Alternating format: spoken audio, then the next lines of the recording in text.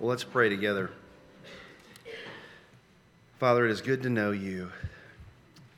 And Father, we are grateful that you have come on a rescue mission for us through your Son, Jesus, and that we are able to know him and worship him.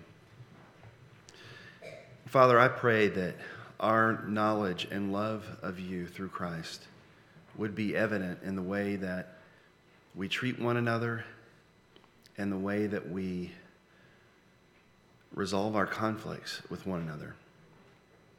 Help us to see that and to be captured by the vision of that is before us in your word today. So open up our eyes that we might behold wonderful things from your law. Incline our hearts to your testimonies and not to dishonest gain. Establish your word to your servants as that which produces reverence for thee. Father, we ask you to do it in Jesus' name. Amen. When I first started teaching, I was at a small college in a different state, and it was a little Christian college that had been started by a pastor in a downtown megachurch. And so there was this ongoing relationship between this little college and this large megachurch. And I was teaching at the college, and I was a member of the church. And over the years, the relationship between the church and the college became pretty rocky. And the tension was not so much between the members of the church and the students or the professors, but between the leaders of the two different institutions, the pastor and the president. No matter who held those positions, it seemed like there was this recurring strain that was going on between the two leaders. And during my last year of teaching at this little college, we went through another season of this intense strain between the two leaders of the institutions. And in this go-round, the dispute was over a particular piece of property. And so the president claimed the property belonged to the college, and its assets all belonged to the college, and the pastor claimed the property and its assets all belonged to the church. And so there emerged this kind of quiet Cold War between the president and the pastor over this series of months. At one point, the pastor tried to sell the asset and seize the assets, and the president headed him off at the pass, interposed, and stopped it from happening. And so they went on like this, sort of punching and counterpunching in private for a while. The awkward thing was that we were all still going to the same church together. So Sunday after Sunday, we're all showing up. Even this kind of Cold War is unfolding during the week. Kind of worked, though, because in a mega church, you can go for a long time without seeing people that you don't want to have to see. But it wasn't good.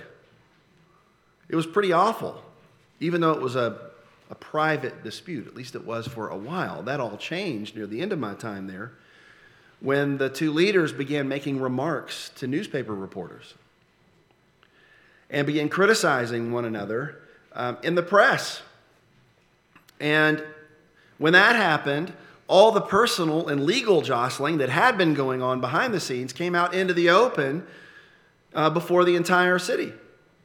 And so the dispute became known to everybody in the community. And I remember thinking at the time, even though I had a particular opinion about the dispute too, I remember thinking at the time that the important issue was not really the disposition of whatever that particular asset was. The most important issue, I thought, seemed to have been lost on everyone, and that issue was that Christ's name and his gospel was being dragged through the mud because of our inability to resolve our disputes in the church. Jesus says that the world will know that we are his followers by how we love one another. If people look at us and they see us resolving our disputes and putting one another's needs before our own, if they see us trying to outdo one another and honoring one another, if they see us weeping with those among us who weep and rejoicing with those among us who rejoice, if they see that, they will know that we love one another. And they will know that we are who we say we are, disciples of King Jesus. But if they see us fighting with one another and gossiping about one another and complaining about one another and trying to take advantage of one another and to get our fair share of the pie from one another, if they see us trying to exact a pound of flesh from one another, what's the watching world going to conclude about us? Are they going to say, oh, wow, I bet that Christianity thing must really be true? No, that's not what they're going to conclude about us. What they're going to conclude about us is that, wow, those people are just as pathetic as the rest of us. Nothing different there, just a bunch of phony baloney pie in the sky religion. Do you think it matters whether or not we love one another in the church? John 13:35, Jesus says, by this all men will know that you're my disciples if you have love for one another. If you think it matters, and Jesus says it does matter, then our ability to resolve disputes and conflicts among ourselves takes on a kind of existential importance for the mission of this church. They will either see Jesus in our conflicts or they will not. And so the question is which one is it going to be for us? Now I want you to open up your Bibles to 1 Corinthians chapter 6. We're going to look at those first 11 verses. 1 Corinthians chapter 6. In these verses, Paul is addressing some within the Corinthian church who had let their disputes get totally out of hand. And it was so bad that they were actually, some of them, hauling one another off to secular law courts to resolve their disputes. And as you look at chapter 6, these first 11 verses, you might think, well, isn't this kind of a change of subject from what he was just talking about in chapter 5, the guy who was committing sexual immorality? It's actually not a change of subject. Chapter 5 was about whether or not the church was going to be the church and have the competence to resolve its own problems within the community. Chapter 6 is about the same thing. It's a different particular instance, but it's the same thing. Is the church going to be competent to judge these problems that come up within the community? Chapter 5, they were failing to be disciplined and holy. In chapter 6, they are failing to resolve their own internal disputes. In both chapters, they are failures that harm the witness of the church to those in the watching world. And so in these 11 verses, Paul tells the Corinthians, you're not supposed to be hauling one another into court. You don't do this. And he gives several reasons for this. And I've boiled them down to 3 reasons here. Here are the 3 reasons. The reasons that we don't haul one another off into court is because the saints are competent to judge in verses 1 through 3. The saints are compromised by lawsuits in verses 4 through 8. And the saints are called into a new identity in verses 9 through 11. That's it. We don't take each other to court because we're competent to judge, because doing that compromises us, and because we've been called into a new identity. So look at the first thing here in verses 1 through 3. The saints are competent to judge. Paul says in verse 1, when one of you has a grievance against one another, does he dare go to law before the unrighteous instead of the saints? Now, Paul's not really asking a question that requires an answer here. This is a rhetorical question. Kind of like when a parent looks at a disobedient child and says, how dare you talk to your mother that way? When a dad asks that to a child, he's not really asking a question. He's making a statement meant to communicate a certain level of outrage about what the child has just done. And that's what Paul, I think, intends here. Paul knows that there are grievances among the members of the church in Corinth. And he's confronting the fact that believers are addressing their grievances with one another in a scandalous way. And he's saying, when somebody has a grievance against a brother, does he dare go to law before the unrighteous? And that phrase, go to law, means go to a law court. It implies a formal tribunal where people come and they bring their conflicts before a judge. And that judge will render a verdict on who is right, who is wrong, who has to pay what to make the situation right again. And Paul's incredulous. He cannot believe that 2 brothers in Christ would submit themselves to be judged by a secular law court. which is presided over by what he calls, quote, the unrighteous, meaning unbelievers, people who aren't Christians. And so Paul wants to know why they would look to secular courts for justice rather than looking to the saints to decide these cases, looking to the church, the congregation of God's people. Now, Paul is incredulous about this because he believes that the saints, the church, are competent to render the judgments that are needed in these cases. Now, having said that, we want to make something clear here. Paul is not saying that there's never an occasion for a Christian to be judged by a secular law court. He's not talking about what we would call criminal offenses. He's talking about what we would call civil offenses. And I want to make a distinction here because I don't want anybody to go away from here misunderstanding what I'm saying right now. A criminal offense, a crime, is a behavior that society regards as offending not just a private victim or a specific victim, but society as a whole. And so it is, as it were, a crime against the state. So if you kill somebody or if you shoplift, those are criminal offenses. Against the social order, they have to be sanctioned, adjudicated, and punished by legal authorities.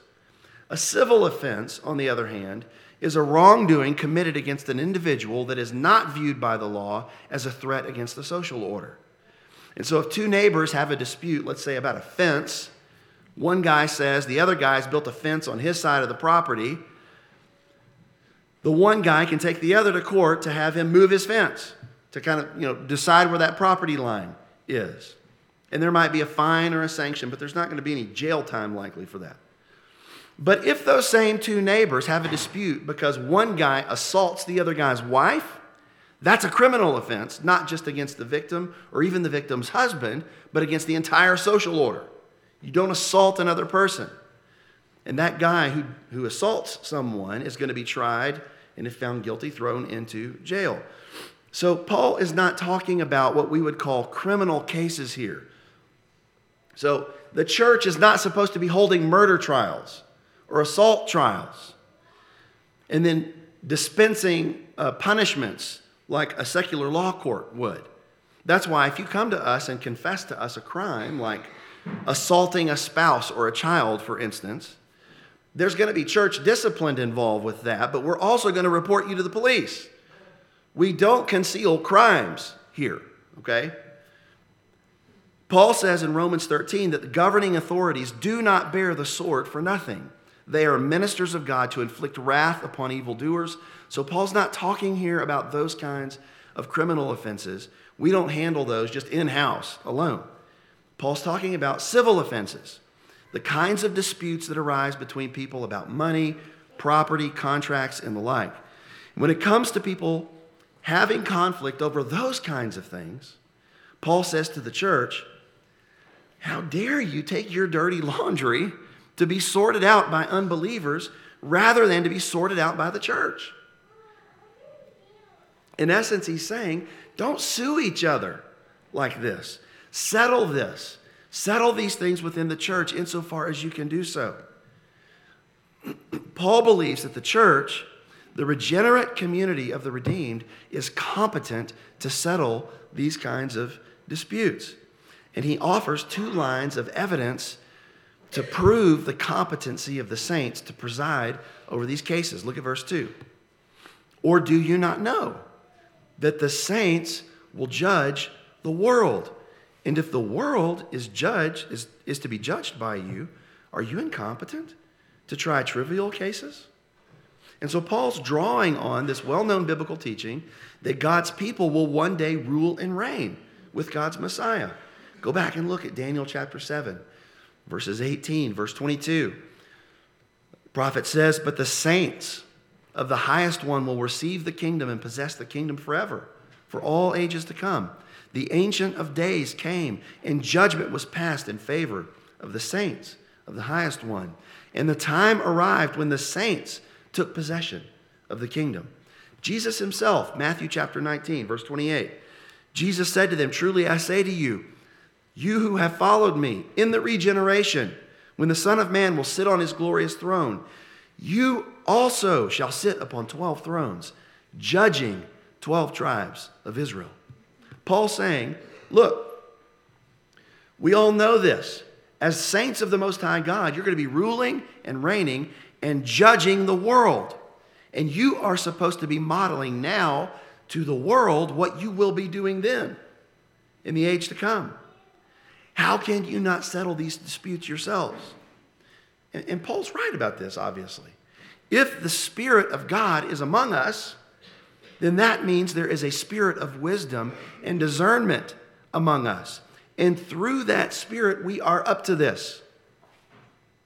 But he offers a second line of evidence. Not only will we judge the world, he says, do you not know that we are to judge angels? In verse 3. How much more then matters pertaining to this life? Now, as far as I know, that particular statement is unprecedented in Scripture. I don't think there's anywhere else that talks about us judging angels. Paul's the only one who says this in those terms in the Bible. But Paul may be drawing an inference from the fact that one day all things are going to be subjected to Christ. He says that in 1 Corinthians 15. And angels are a part of all things. And if we're going to be ruling and reigning with Christ over all things, then the judgment would, of course, include angels. Wherever he's getting this, Paul's point is pretty simple. The church has competence as God's Spirit-filled community to settle these kinds of disputes, because if we're going to judge the world and angels in the last day, then we can settle disputes among ourselves in the present day. That's the point. Now, excuse me. There's a similar kind of thing that I've seen unfold like this just in my own household with my kids. Our kids are having disputes all the time. They're having arguments all the time about this or that item, or about who gets to sit in what chair, or who gets to sit in the special spot by the Christmas tree, who gets to play with this particular toy. And when these disputes arise, what the children often do is they immediately appeal to the Supreme Court, me or Susan. Daddy, it was my turn to take the first bath. Daddy, I was supposed to be able to sit in the special place by the Christmas tree, but she jumped in first. And these things are just constantly coming on. And so there's disputes about trivial things that they're bringing to us, and sometimes we have to step in and we have to settle it. We render a judgment. But there are other times, and more of these times actually, where I have to look them in the eyes and I say to them, you need to go to your sibling and you need to work this out. You two need to come together without asking me for help. Now, why do I do that? I do that because they're getting older, and there are times that I can tell that they are looking to me for a resolution that they are competent to settle for themselves, if they will treat one another the way Susan and I have told them to treat one another. They have the wherewithal, increasingly, if they will just exercise a little bit of unselfishness and self-control, they have the wherewithal to settle these little disputes. I think Paul is saying a similar kind of thing right here. If we are who we say we are, if we've really been given the Spirit of Christ and the Word of God to govern our lives together, then we have everything we need to do this. We have the competence to do this if we would but exercise the will to do this. So what Paul is saying here doesn't merely apply to disputes that might end up in a courtroom, okay? I hope you see where I'm going with this. What Paul is saying here applies to any dispute that might arise among us. If we are being led by the Spirit of God and submitting ourselves to the Word of God, we can resolve and heal all kinds of disputes that out there in the world might just seem to be an impasse. But it's going to require some things on our part. Let me mention three things here. First of all, we're just going to have to realize in Kenwood Baptist Church, okay, here, we're going to have to realize that disputes and conflicts are going to happen. Okay, it's just going to happen. Expect it. We're going to offend each other. We're going to wrong each other and sin against each other. We're trying not to do that, but it's going to happen. And we can't be surprised that this happens. So it's not a matter of if, but when it happens. We're all sinners, okay? And so the question that we're trying to ask is, how are we going to respond when it happens, not if it happens? So you have to be ready for this. That's the first thing. The second thing is, we have to be committed to the kind of self-discipline that the Lord calls us to, which means we have to have the right kind of character and holiness before we ever come to the dispute. That means that we try to keep our disputes as small as we can. If there are two parties within the church who have a conflict, they need to work it out privately. They don't need to gossip about it to other members of the church. We should never air out our grievances with a third party before making every attempt to resolve it privately first. So we have to be committed to that kind of self-discipline. That's the second thing. The third thing is we have to be committed to the kind of church discipline that the Lord calls us to. And so what that means is if two parties come together and they can't come to a resolution, that means if there's no resolution, one or both are sinning. Okay, if there's a total impasse, it's possible that you can't come to an agreement about an issue, but you can come to terms with one another personally where there's no sin. But if there's no resolution, there's no personal bridge that's been built, there's probably sin emerging on one or other side at that point.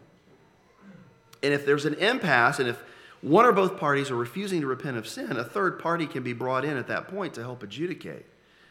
And if one or both parties sin and refuse to reconcile, others can be brought in to bear witness, to confront, and to call one or both to repentance. And if that fails, then the matter can be brought before the whole church. That's the process that the Lord Jesus lays out for us in Matthew chapter 18. We care about disputes and when members sin against one another because Jesus told us to care about that. And he gave us what we needed to resolve these kinds of disputes if we'll follow those instructions. People say, golly, you're turning every trivial matter into a matter of church discipline because we're always having these private kind of reconciliation things. Well, that's right.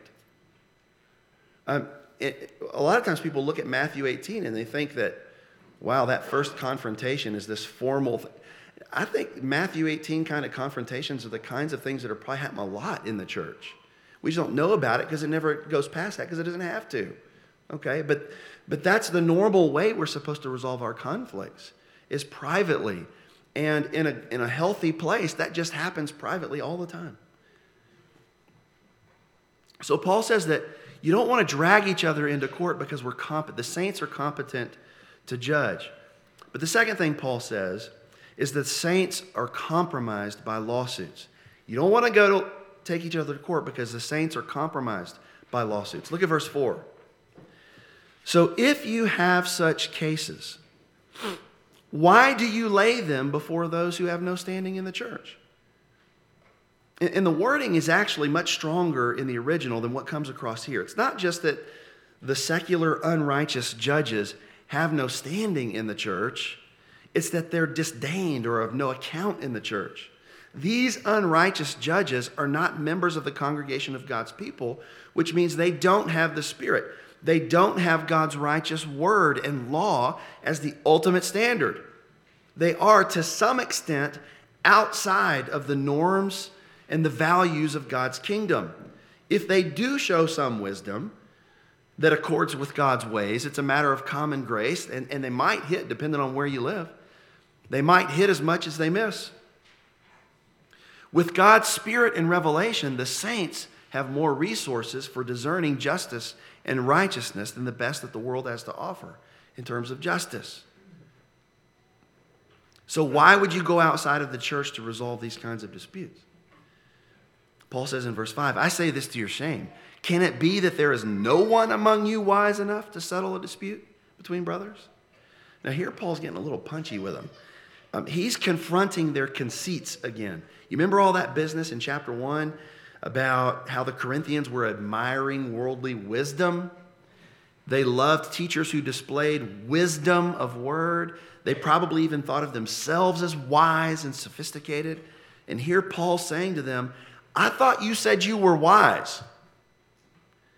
Isn't there at least one wise person in here who can help a brother out? Do you see what he's saying here? Where's your wisdom now?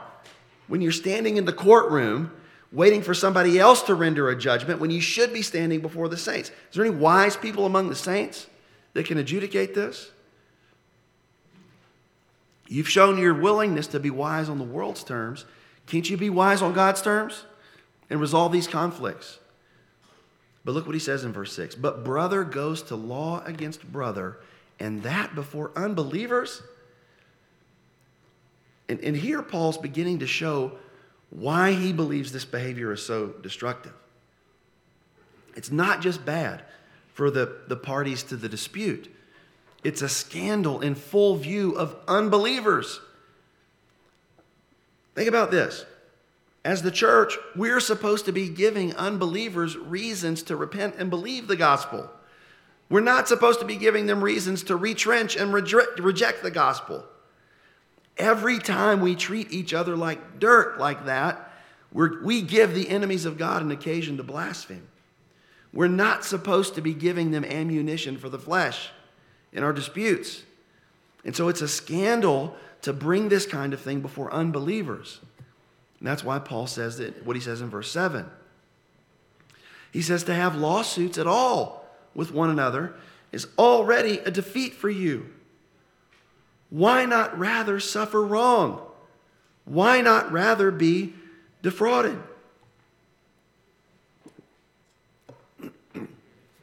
You following Paul here?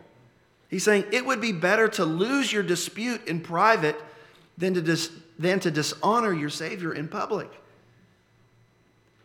After all, your life is not your own. Your life does not consist in your possessions or your assets or your contract rights. Your life is hidden with Christ in God. Christ is your life. And if you have to choose between honoring your Savior by suffering wrong and dishonoring your Savior by suing your brother, then you choose honoring Christ every time. Now, that's not a choice that's going to regularly come before you because the church can settle these matters. But if you have to choose, you choose honoring Christ. Paul says the problem is they're not doing that. In fact, they're doing the opposite. Look at verse 8. But you yourselves wrong and defraud, even your own brothers. He says, shouldn't you rather be wronged? Well, they're not suffering wrong. They're causing the wrong. They're not being ripped off. They're the ones ripping people off. They're doing it to their very own brothers and sisters in Christ through, apparently, the court system.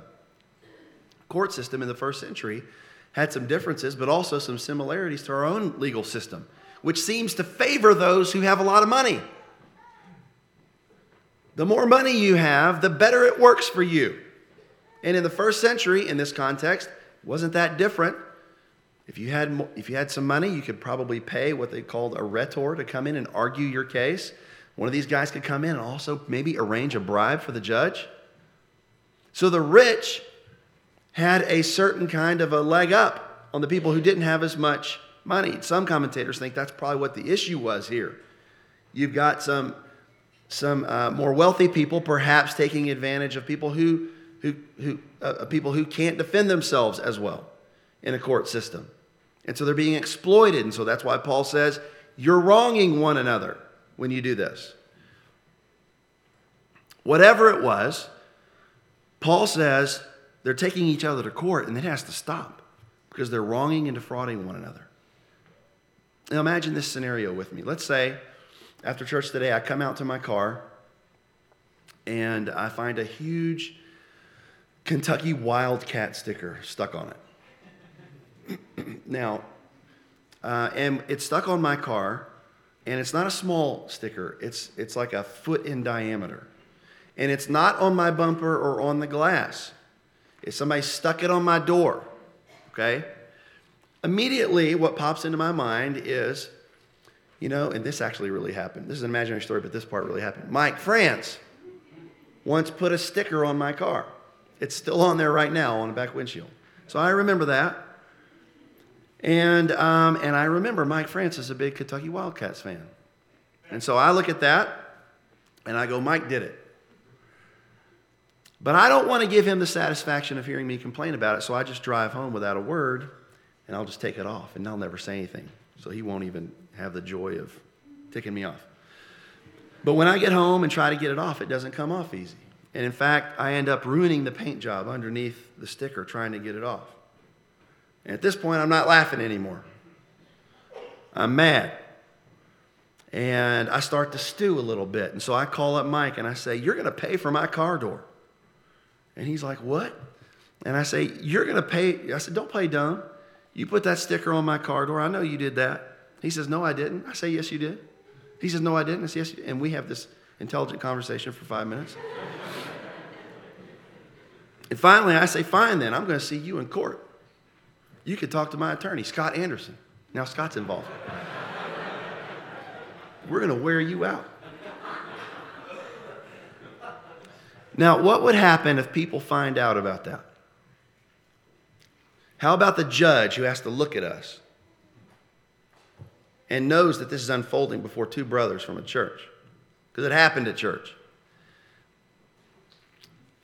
What about the lawyers who have to view this dispute? What about our families? What about our kids? What about the visitors to this church? What about our friends and neighbors who find out that I can't reconcile with my friend and brother Mike France? Do you think any of them are going to take the gospel I profess seriously when I'm undermining that gospel by the way I'm treating Mike? Even if Mike did it, what would be better? To be out several $100 or whatever the cost is? Or to get my money for him no matter what? If you think getting the money is the most important thing, even if it means going to court, you're not thinking with the mind of Christ. That is not the most important goal. The most important goal is to honor Christ, even if I have to suffer wrong in the short term. That's the most important goal. And so you have to ask yourself, am I really willing to do that if it comes down to it? How many of us are really fine with all the love your neighbor and glorify God stuff so long as it doesn't cost you anything? But the minute glorifying Christ causes me to lose what's mine, I determine that getting my own back is the most important thing. So that's kind of where the rubber meets the road, right? It's a real test for us. Because there's a question if our commitment to Christ is such that we could be cheated if it came to that. Well, Paul's saying we shouldn't be taking each other to court like this. We shouldn't be doing it because we're competent to judge and it compromises us. It compromises our integrity as God's people. It compromises our witness to the community when this happens. Last thing. The last reason you don't want to go to court is because the saints are called into a new identity. Verse 9. Or do you not know that the unrighteous will not inherit the kingdom of God? Now, this verse is where something important can be lost in translation if you're not paying attention. Throughout this passage, Paul has been using different variations of the word unrighteous. And it starts in verse 1. He just can't believe that they would be suing each other and going before, quote, the unrighteous, those unrighteous secular judges. He can't believe that. And he comes back to it again in verse 7. He says, why not rather be wronged? You can't see it in English, but it's the base of the word is the same of what he said in verse 1. To be wronged is to be treated unrighteously. Same thing in verse 8. He charges them, you wrong, which means you treat one another unrighteously. So he's been talking about the unrighteous throughout this passage. Verse 8, he says, you're treating each other unrighteously. And now, right after he accuses them of treating one another unrighteously, he says in verse 9, do you not know that the unrighteous will not inherit the kingdom of God? Do you see what he did there? Paul says that by being greedy and suing one another in secular law courts, they're behaving like people who will not inherit the kingdom of God. And then he gives them a litany of the kinds of people who are unrighteous and who will be excluded from God's kingdom. Look at verse 9. Do not be deceived.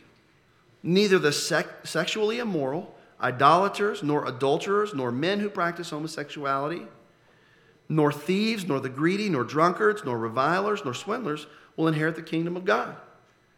And look at that list in verse 9. He talks about the sexually immoral. That's anybody who breaks one of God's laws concerning sexual morality. The old-timey word for it is a fornicator. Look at the next word, idolaters, those who worship images devoted to false gods, a practice that often actually involves sexual immorality. Adulterers, those who break the marriage covenant by pursuing a sexual relationship with somebody else's spouse.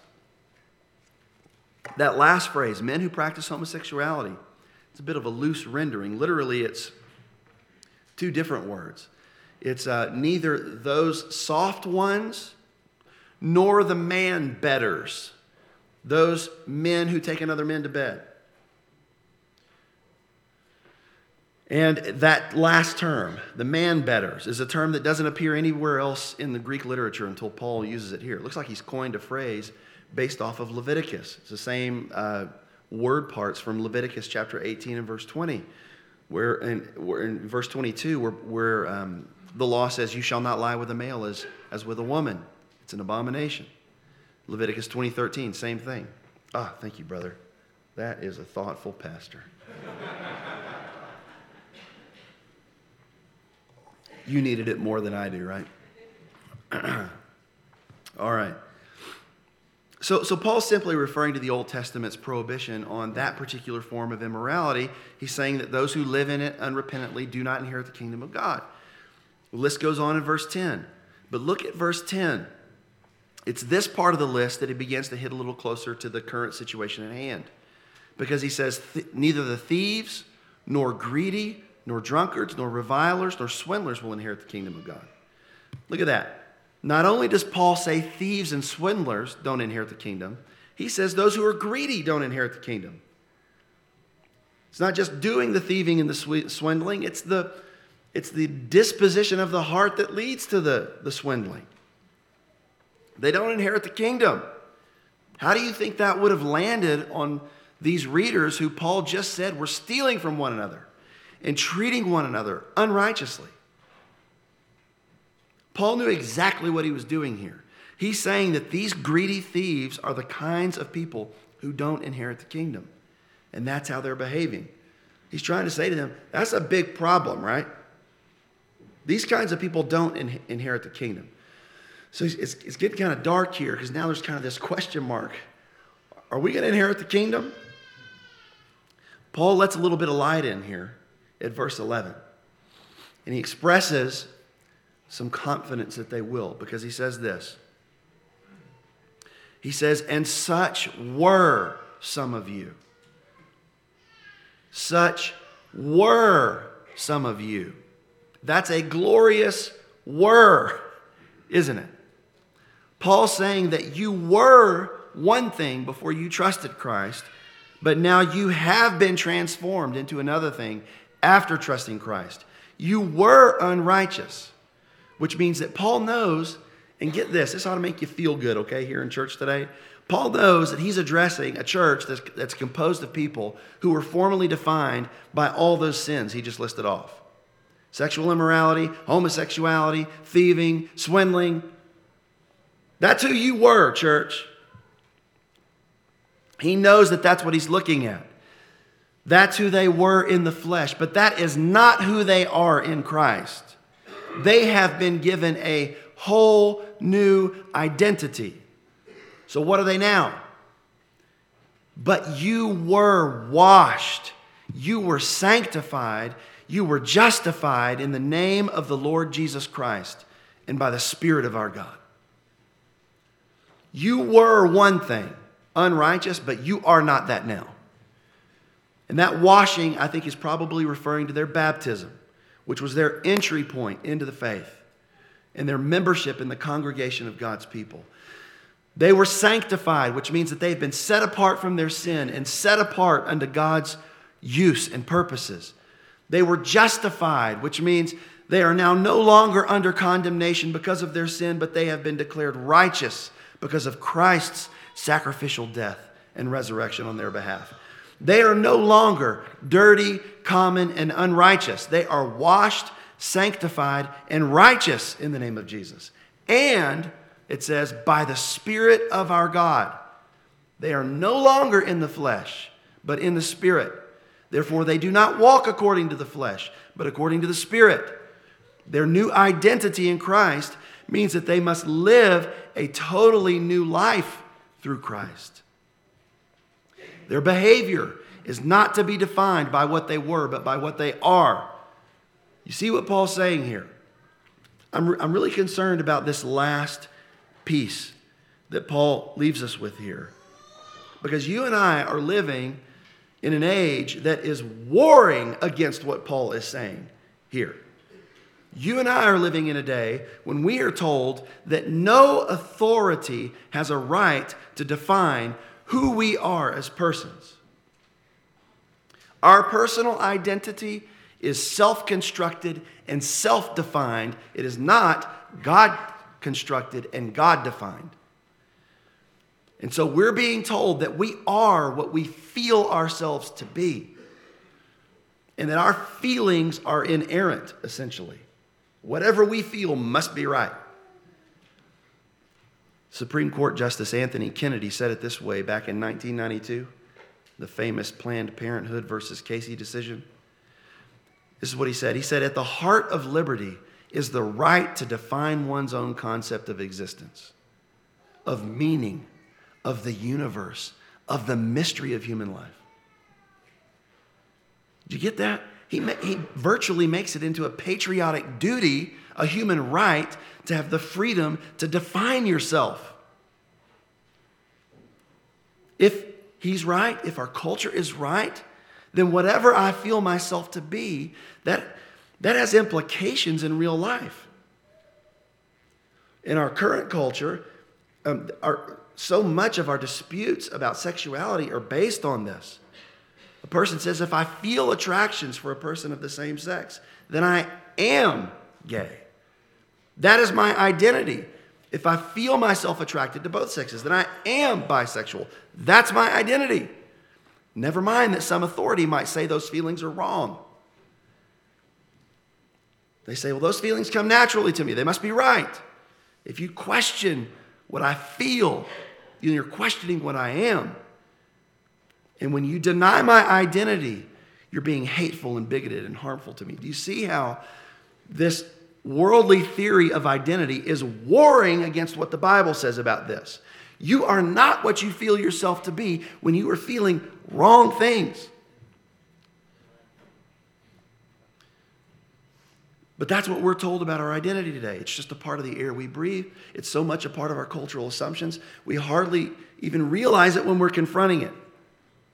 And that's why it's so important that we understand that we are not self-defined creatures. And as those who are in Christ, we are not self-defined creatures.